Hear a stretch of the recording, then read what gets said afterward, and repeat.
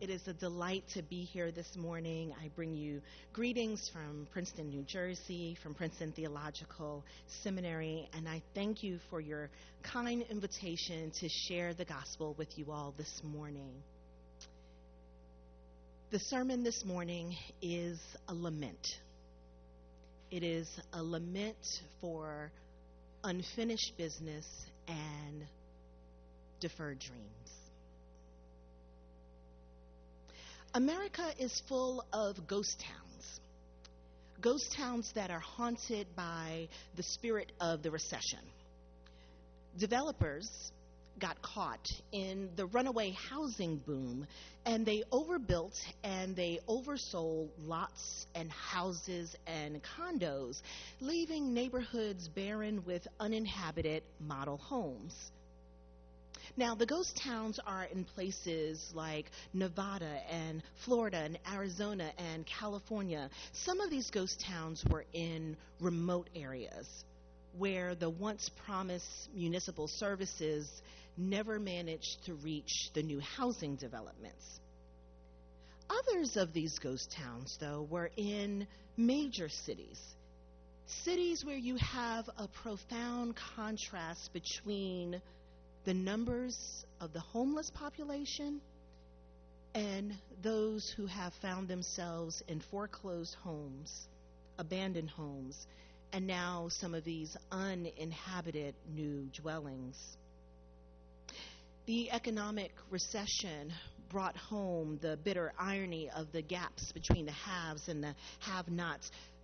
It's such a contradiction to me to look at this picture. Millions of Americans having no place to call home, and yet thousands upon thousands of empty and abandoned homes. There's one example in California where the developer had planned for 60 brand new houses, McMansions we would call them, but they were only able to finance 10 of them. But they weren't able to find any buyers, even for the 10 that they had built. And so rather than continuing to pay fines to the city, they took a bulldozer and they bulldozed over 10 brand new $350,000 homes. California is the state with the largest number of homeless people. I live in New Jersey. In 2009, I read a story that has stayed with me for a long time about this housing boom and then the housing recession. It's a family in New Jersey who had planned to retire to Florida, and they were retiring early.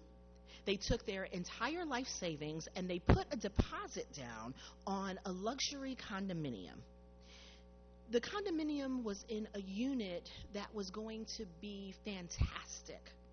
They were promised fitness facilities, pools, game rooms, everything that you could think of in a luxury development, marble floors, and a view overlooking the lake. But the economic crisis continued. And so even though there were initially buyers for all of the homes in this development, many people found themselves unable to get mortgages, and then eventually the developers themselves found that funding was very scarce. But this New Jersey family, because New Jerseyans are a stubborn lot, this New Jersey family moved to Florida anyway. And when I read this newspaper account in 2009, what struck me was the fact that this one family decided to take up residence in a development that was supposed to house 200 families, but they were the only ones there. Just sort of picture that. A development that's large enough for 200 families, but they were the only ones living there.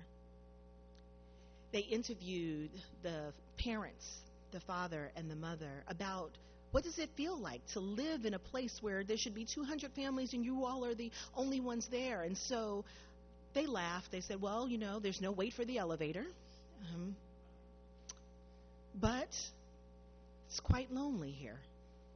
And it isn't just because they're not the people, the families that were supposed to be here, but the developers never finished our condo. They never finished the unit. There were no marble floors. The fitness facility was left unfinished. Some of the fixtures weren't present.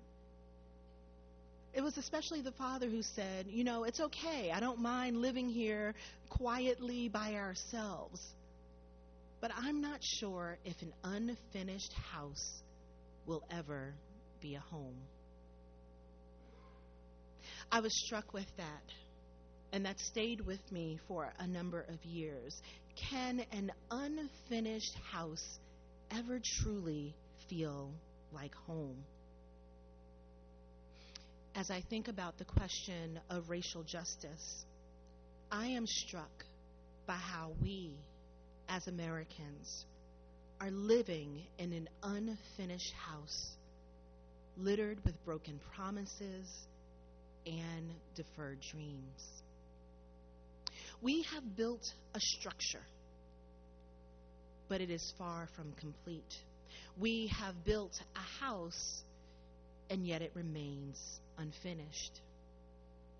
The work of emancipation is an unfinished work. The work of reconstruction is an unfinished work. The work of desegregation is an unfinished work. The work of justice itself is unfinished. We, the body of Christ, we have built edifices, we've built buildings and churches and family life centers and sanctuaries. But sometimes we have failed to build beloved community. We have unfinished business. Because the words of singer-songwriter Luther Vandross says, a chair is still a chair even when there's no one sitting there. But a chair is not a house, and a house is not a home. So we have built this structure, we have built this house that we inhabit, and yet it is not a home. It is not home for many. A home is a place that answers your heart's cry. A home is a place of belonging. A home is a place that loves you in your brokenness into wholeness. In this unfinished house that is this great American project of democracy, there are some deferred dreams. In his poetry collection, Montage of a Dream Deferred, African-American poet during the Harlem Renaissance, Langston Hughes, famously asks, what happens to a dream deferred? Does it dry up like a raisin in the sun, or fester like a sore and then run? Does it stink like rotten meat, or crust over sugary sweet? Or maybe it sags like a heavy load, or does it just explode? Langston Hughes in the 1920s was asking a question that I'm asking in 2015. He was pointing to Harlem, New York. 1920, this was the promised land. Great waves of African American migrants from the South dreaming of a better life. The idea was that Harlem was a land that was paved with honey and milk, and it was streets paved with gold. Harlem was the home of this new music, this bebop, this jazz. Harlem was the home of ragtime. Harlem was supposed to be the antidote to those southern trees that bore strange fruit. And so millions of African Americans left the South after the end of World War I and World War II, and they headed north and they headed west looking for Harlem. But sometimes you travel and you find that your destination isn't what you expected it to be. They did find Harlem, but they did find a place where their dreams continue to be deferred. What happens when you travel to a place that is supposed to be the promised land and instead find out that it's an awful lot like the place that you have left?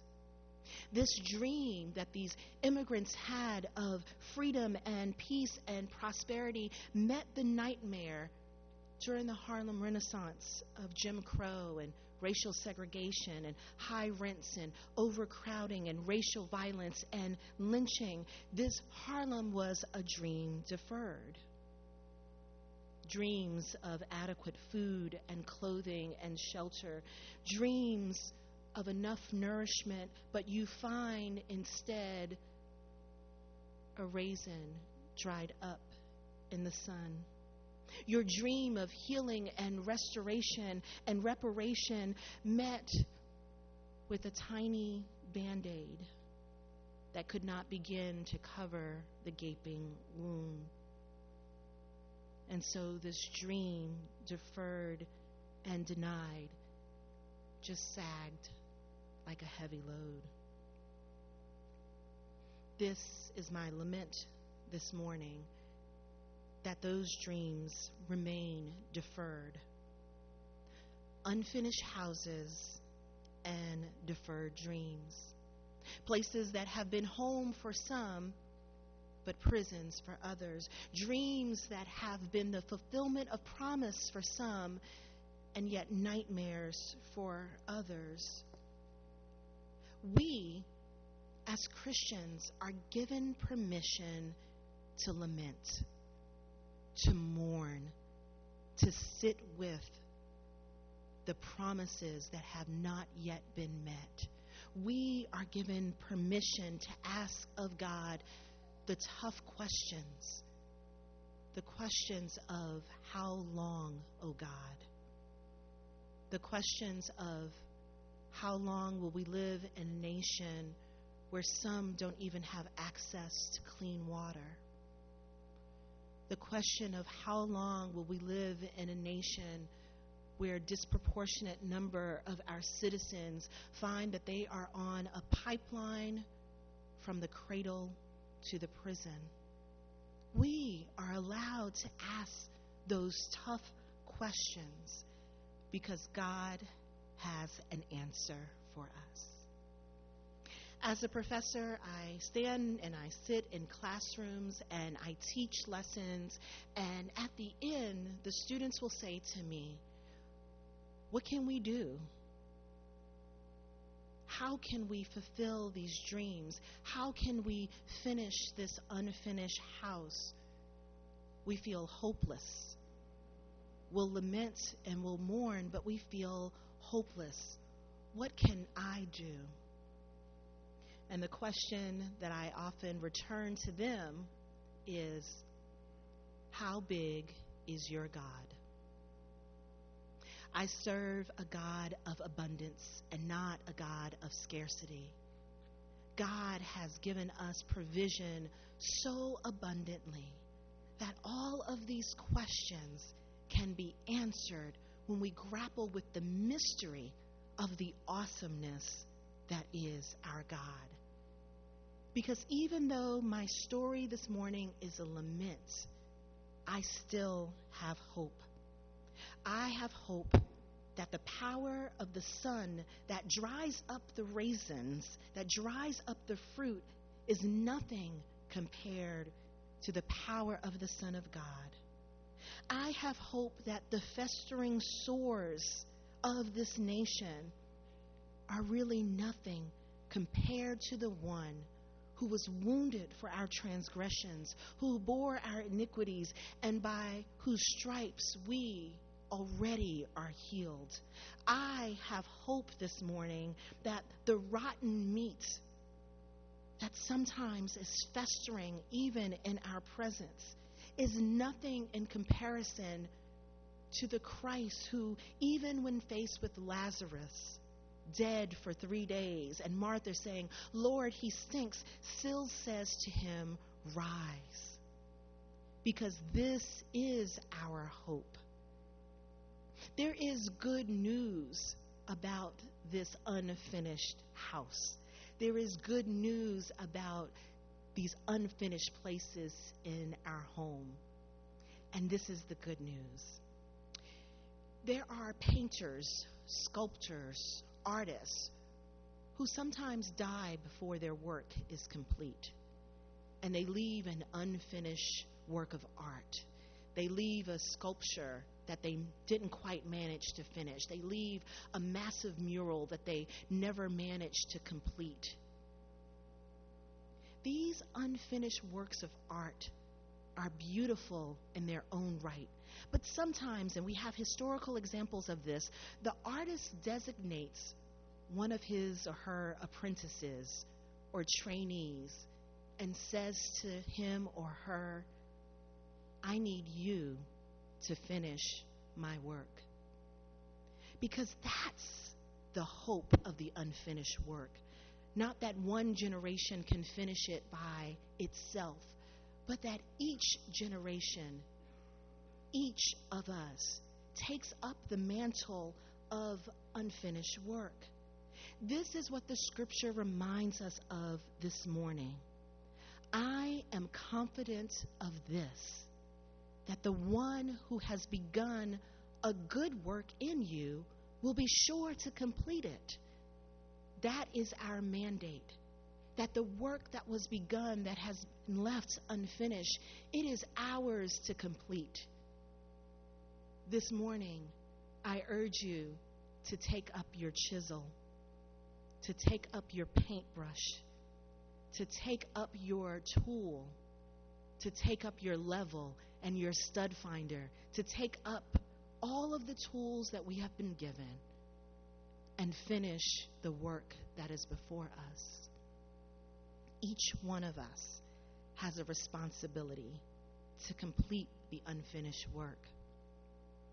Right here in Washington, D.C., I was happy to be at the inaugural unveiling of the MLK Memorial Sculpture. And I remember as I was there, and I've been there subsequently several times, thinking about this figure of King that rises from the rock. In the interviews with the artist who talks about leaving the sculpture, leaving the monument unfinished, so that if you've seen it, it's a complete body all the way down to just below the shin, and then it fades into the rock. And the artist talked about leaving the work deliberately unfinished. I think that is the lesson for us this morning, that each of us have a responsibility to do the work of justice, to do the work of healing, to do the work of repairing the breach. And that if all we have is one small chisel, one small paintbrush, one small tool, that we can use that to finish the work of the one who has called us. The one who has called us to do the work to completion, so that we may hasten the returning of Christ. This is the good news. Thanks be to God. Amen.